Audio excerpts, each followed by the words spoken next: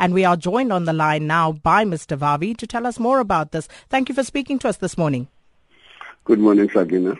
Now, Mr. Vavi, first off, it is rumored that you actually refused to sign the expulsion letter of NUMSA. Is this true? And if so, why? Well, I must just say that, Sakina, we're moving beyond those issues. Yes, I did write a letter and express those sentiments and those warnings that we just repeated.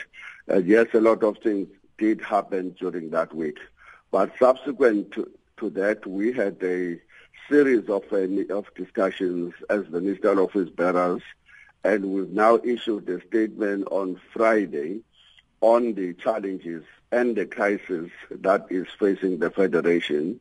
We have agreed after those frank and robust discussions amongst ourselves that whilst they are not resolving all the issues on the table yet, but now a possibility is there for us to have a discussion with the unions with the view of ensuring that we address the current crisis facing the Federation so that we succeed to build the unity of and the integrity of workers, unity under the Federation COSATU. We're doing this because history places on the shoulders of the current ministerial office bearers of the Federation to spare no energy in ensuring that the integrity of workers' unity under COSATU is achieved. And it is in that context that we will be engaging the various affiliates of COSATU in all sides and in an inclusive process in order to find a solution to the crisis facing the Federation. And therefore we have called on all affiliates in the provincial structures to help create an environment that will assist us all in able to reach out to one another, and have called on affiliates to scale down on the public attacks and insults that they have been trading at the public level. So that's the direction we have decided to take, Sagina. But the reality is that it is those personality clashes, those personality politics that actually got COSATU to the point where it is now. Because, for example, people want to know, why did you then, as Zwelinzima Vavi, write a letter rather than just calling the President Dumo Dlamini on the phone and telling him your reasons for not attending last week's conference?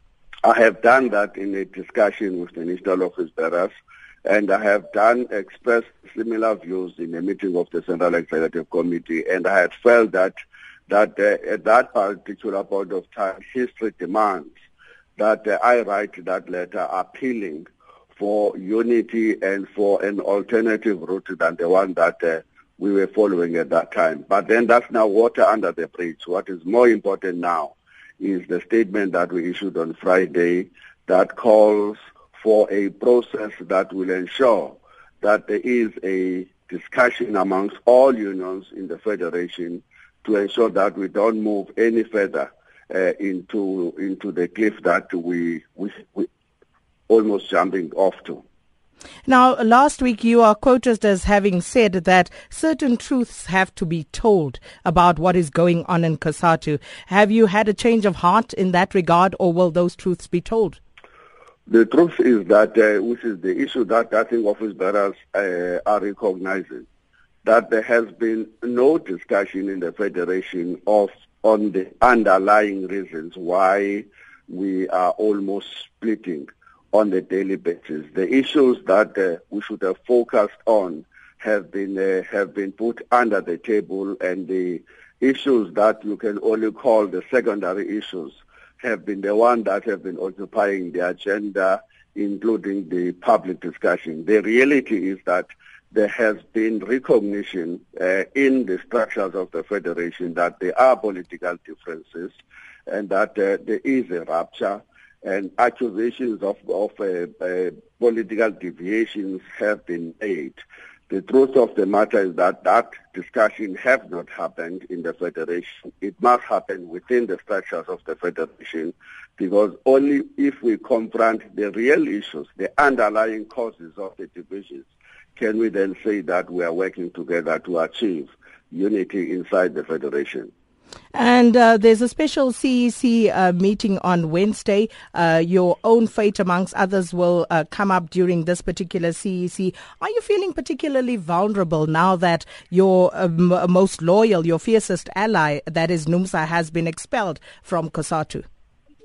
No, I'm more worried about the fact that 7 unions have announced that and have written COSATU letters to announce that they will not be participating in the COSATU CECs or national structures until they've gone through the national executive committees, which they're convening this week.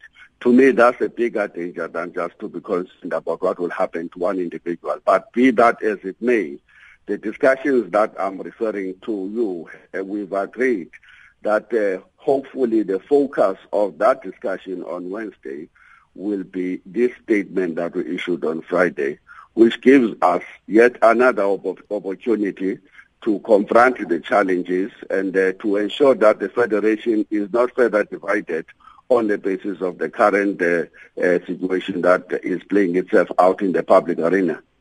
And lastly, Carl Klute said last week that you will need to decide for yourself whether to stay where the knives are out for you or whether you will leave. And what is your decision at this point? Are you staying within COSATU or are you leaving? I'm staying to fight for a federation that will be independent, that is militant, that is mobilizing workers on the basis of the 11th National Congress resolution.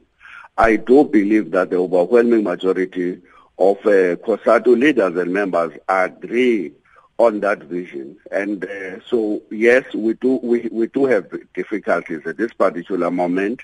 Yes, we do have challenges that we've already spoken about.